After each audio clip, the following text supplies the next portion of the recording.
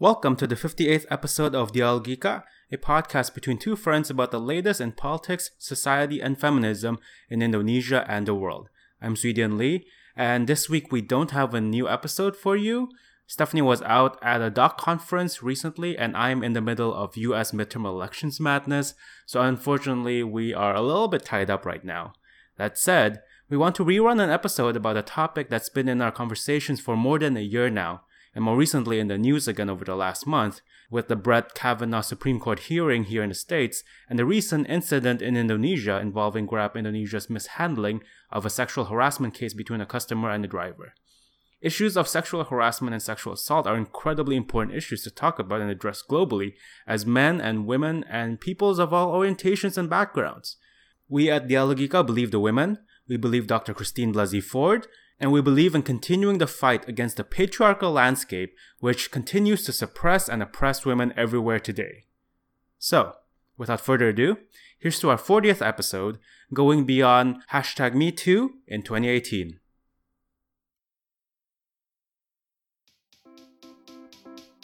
Welcome to the 40th episode of Dialogika, a podcast between two friends about the latest in politics, society, and feminism in Indonesia and the world. I'm Stephanie Tangkilisan. And I'm Sweden Lee, and this is our first episode back in 2018, and we're gonna go straight away and hit a hard topic. It is a little bit late, but we want to take some time to discuss the Me Too movement and our take about why the Me Too movement isn't really happening in Indonesia yet. And I think for both of us, it has taken a little bit of time to really process through what's been happening. Certainly for me, I've had to have time to process my role as a man in all of this, and we're excited to debate and talk about this movement and, really look at it not just from a hurrah, congratulations sense, but being critical and analytical about the positives and the shortcomings of the movement and how it bears the burden of emotional labor again to women. So, here's to it.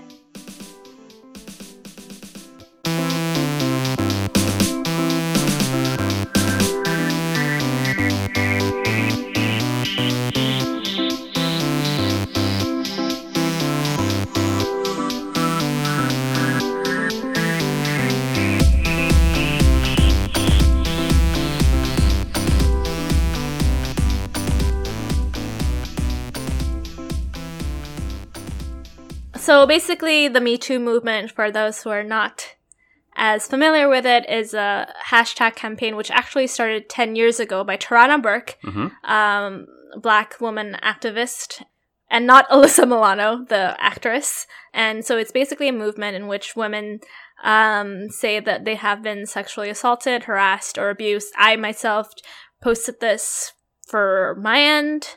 But I didn't, some people chose to go really personal and, talked about their experiences. I copped out and just, copy pasted the status because I didn't feel like, I think this is, part of my criticism about the Me Too movement is, you're counting on women's labor and, unearthing of personal potential, traumatic experiences in order to, gain a sympathy or empathy from men who are not aware that women are regularly sexually assaulted and harassed.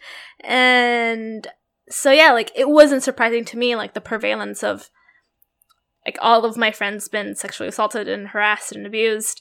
Whereas I think, Sweden, you have a different reaction to this. Yeah, I mean, first of all, right, I'm a cisgendered straight man, and I have not felt sexually harassed or abused in my life. And my reaction to it has been that, I grew up in a family of really strong women, and I'm surrounded by strong women and incredible women who've shared their stories. Nothing as drastic as some of the cases we've heard, but they've certainly shared, everyday instances of sexual harassment, even minute things that I think a lot of men just never considered is harassment. Right? Little interactions, microaggressions, and little exchanges that we all thought, I think a lot of men had the impulse to be oh, that's just banter, that's just a joke or whatever. Do you feel like you yourself have not noticed the prevalence of this issue? You didn't realize how many women in your life face this? I think before the Me Too movement, emerged and there was a really strong spotlight on the situation, I was never super cognizant about it. Like, I knew it happened, but I never... I think I was aware at a theoretical level, you know? Yeah. But I never felt it... Like, you didn't associate names and faces of everybody you knew, basically, to instances like this. I mean, it's like if I'm hanging out with a female friend, like, I think beforehand I wouldn't have thought, oh, somebody's glaring at them or like somebody's exchange with them could be construed as sexual harassment or anything like that. Right. But afterwards, now I'm much more cognizant about it. Right. And I'm trying my best to also keep my own actions in check in case it gets misconstrued, right? Do you feel like it has given you a new awareness, like a real practical awareness of it in a certain way? Totally. And I think part of it is, as well as, you know, living in America right now and working in America right now, it has become a topic that I think any business and any organization that's trying to function in America has to talk about. And my company certainly talked about it. Huh, interesting.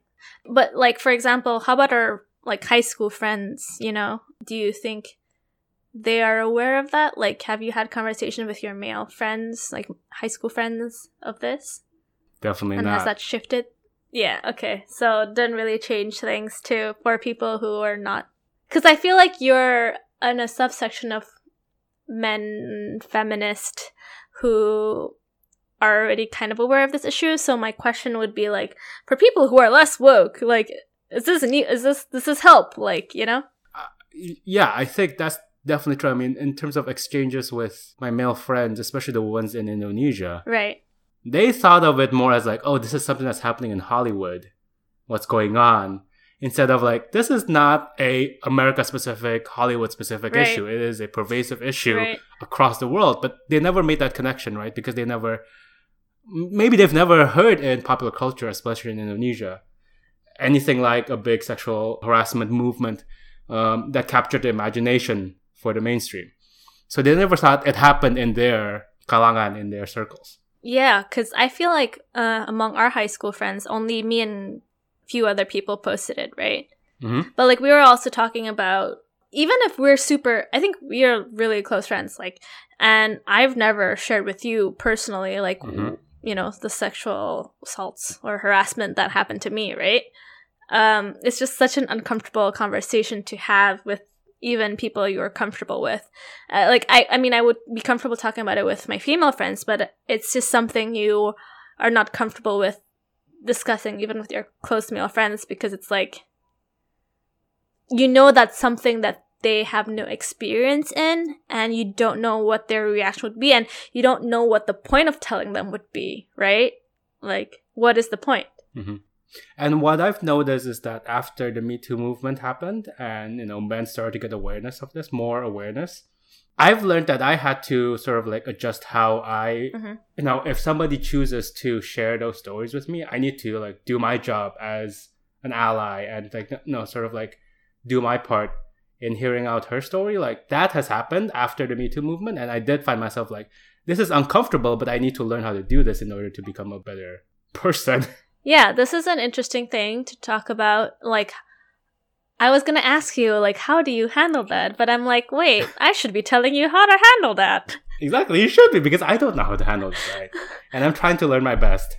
Okay, so how should men handle women disclosing their sexual assault and harassment stories? First, never minimize or belittle their experience or dismiss it. Like, never say, like, that's just a compliment, or that's just...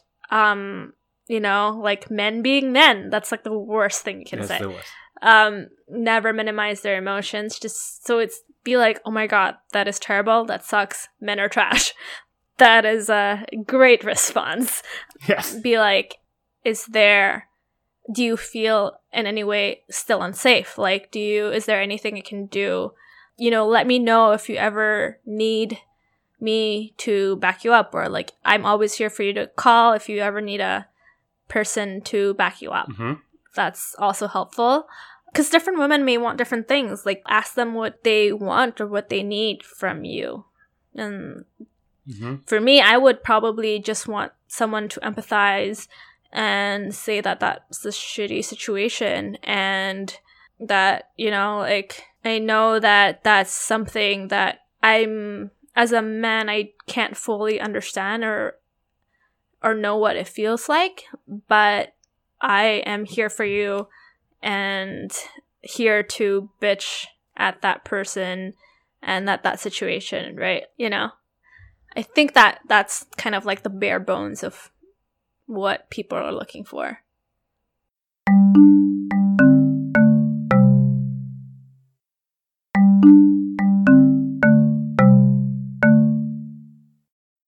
Yeah.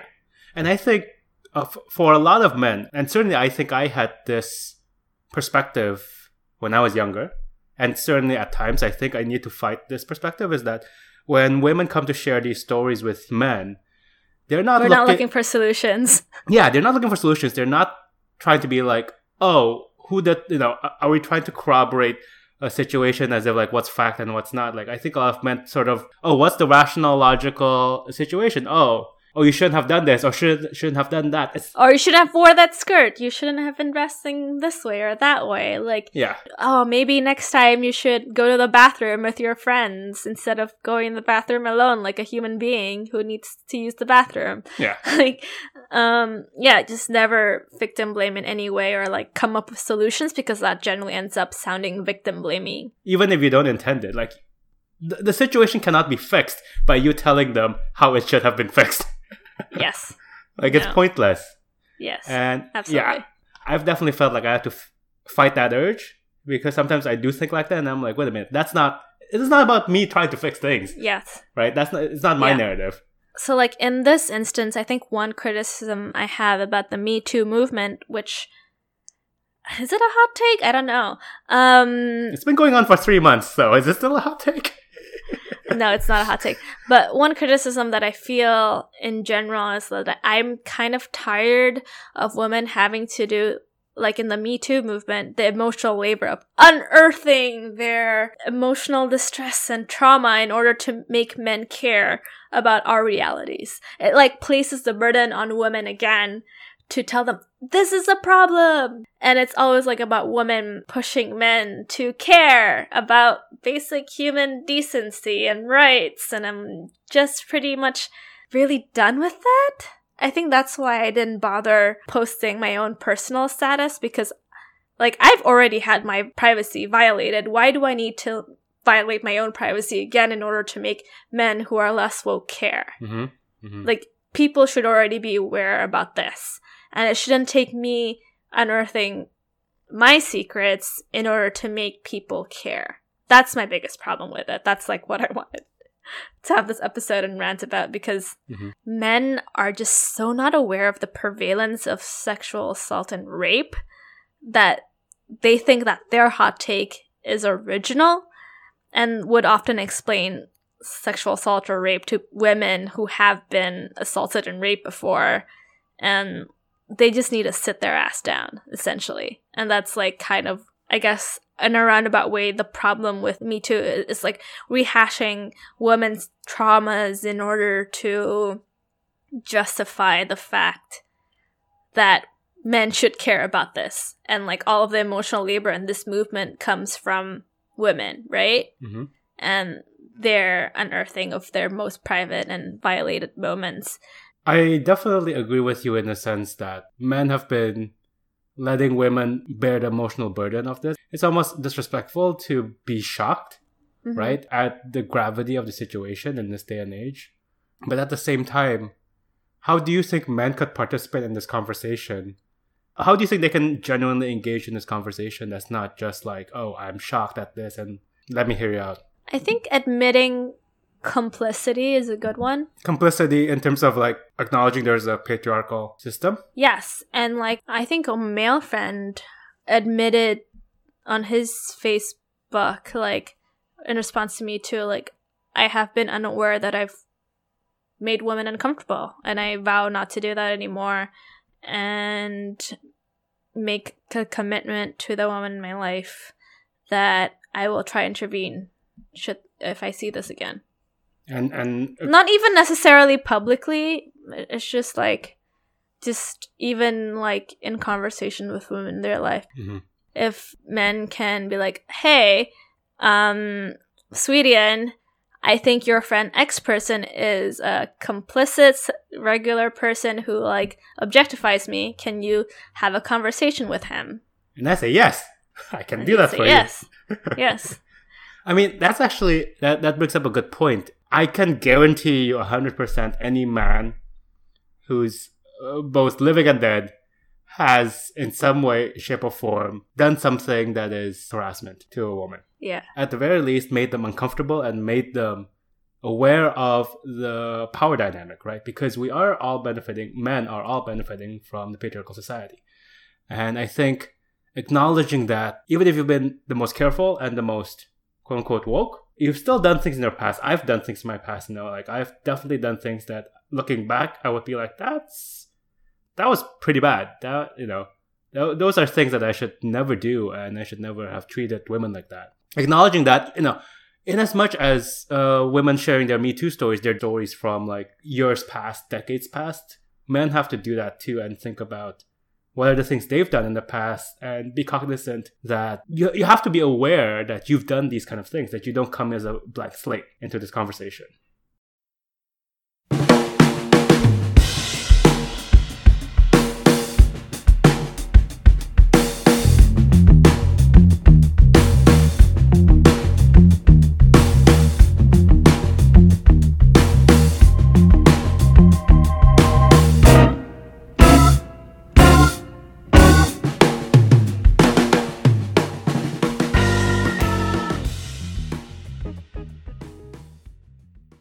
I think we should also talk about the lack of a Me Too movement in Indonesia and Asia. Mm-hmm. I think there has been kind of a resounding silence, especially in Indonesia. I'm not sure why, because I know certain literary figures are definitely creeps and rapists. Mm-hmm. And I think there's certain elements of pop culture that's also very like... rapey? Yeah. It's super rapey. And comments certainly made by high-profile people in power, like ministers, politicians, whatever. I think part of it is this, like you said earlier, to confide to someone and to confide in the internet. It's such a big emotional burden on women. And I think in a more conservative society in Asia, it's harder for people to do that. Mm-hmm. And the backlash, I feel like, is certainly bigger. Oh, yeah. I mean, I don't want to speak for women, obviously. I don't want to speak for women who have not spoken out in Indonesia or in Asia. But I don't know. Do you think that's part of it? Like, maybe. And maybe they feel like they won't be taken seriously. So what's interesting, the Me Too movement, at least in the West, has been going on for now 3 months and more. But only recently has there been stories about a potential Me Too moment in Asia, in China in particular. And it all happened because there was a Chinese academic by the name of Luo Xixi who wrote on Weibo, which is basically Chinese Twitter. So it has that big of a reach. She wrote about her story about how she was sexually harassed by her professor at one of the most top-notch universities in Beijing, Beihang University, 12 years ago. And her story really got a lot of attention from Chinese netizens, and it got like 3 million views within a day. And shortly after, the university actually suspended the professor, and an investigation is underway. So everybody was like, wow, somebody shared their story and tangible results and actions were actually taken. Yeah. So people were like, oh, is this going to be a Me Too movement? At the same time, there were people who had reservations because they were saying that the academic Luo Xixi spoke out because she already knew the university was going to suspend the professor. So she knew that she can't come out publicly. Can something more organic happen and really take down offenders? That's the big question. In China, where censorship is such a big issue and it's such a patriarchal society, can a movement really take off the ground? We don't know, right? And I think in a lot of societies in Asia, that's a big question too. Like, maybe one person can break through the crack, but can a movement sustain itself? Right. It's difficult to say. And I think in Indonesia, it's the same thing. I think there's been a lot of great feminists who are, really fighting back against sexual harassment. But trying to get that momentum going is difficult. They can't even pass the law against sexual violence last year. Yeah, that's true. I think we're just so far away from it being taken seriously that we're kind of afraid what will actually happen. Actually, on that note then, do you think in places like Indonesia and societies like a lot of Asian societies, is the Me Too movement potentially less productive than like other means of awareness raising? I don't think I think it's just like we're not at the stage yet where we're at a critical mass. I mean, if all women would share their experiences, then yeah, like I think it would help. But I just don't think we're at a place where women feel comfortable talking about their experiences yet and feel like they're not going to be blamed for their experience. And as you said, it shouldn't be on the burden of women coming out in such difficult circumstances, knowing that there's no critical mass like it is in the States right now. I feel like there is a critical mass in America and in the West, so they can mobilize, and in Asia it's much more difficult. So that's where we are, and I feel like that's why the Me Too movement hasn't really taken off in Indonesia, because I don't think we're there yet. I've talked to some women in Indonesia who say that they wear the jilbab, not necessarily for religious reasons, but so they will get less sexual harassment and assault in public transport. Not that that has deterred some men from harassing women in jilbabs, or because that doesn't. But it's surprising to hear that that's a tactic, right? Yeah. And then you feel like, and I've definitely heard stories of women who, because they chose not to wear their jilbab, made themselves like a target for men. Yeah, and when a woman who doesn't wear a jilbab gets assaulted or harassed, they're like, oh, that's because you don't wear the jilbab. You deserve it. That's kind of the dynamic that goes on. Mm-hmm. And it's just really messed up. And before we get to a Me Too moment, I think we need to get to a moment where women are not blamed for being assaulted.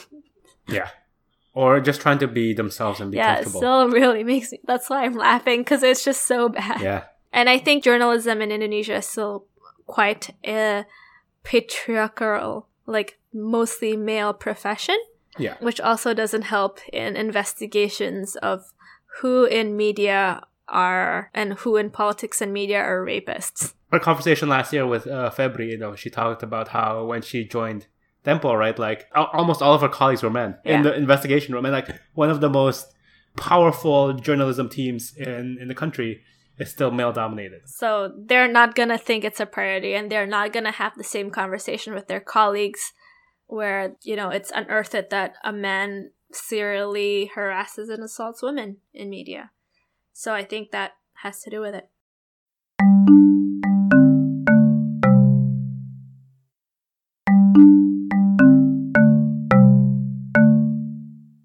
You know, 2017 was the year that a women's march happened and a FemFest happened, and there's going to be another women's march in 2018. So I think it's going to be hard work for everyone involved, men and women, and everyone across the board.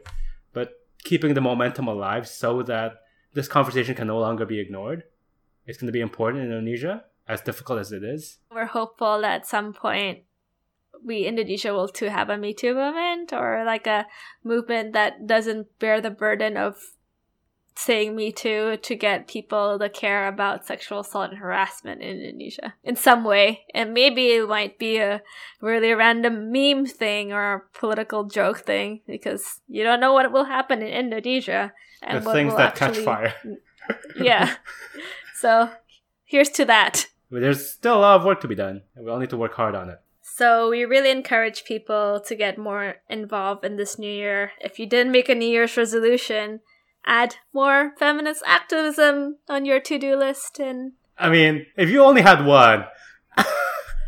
Yep.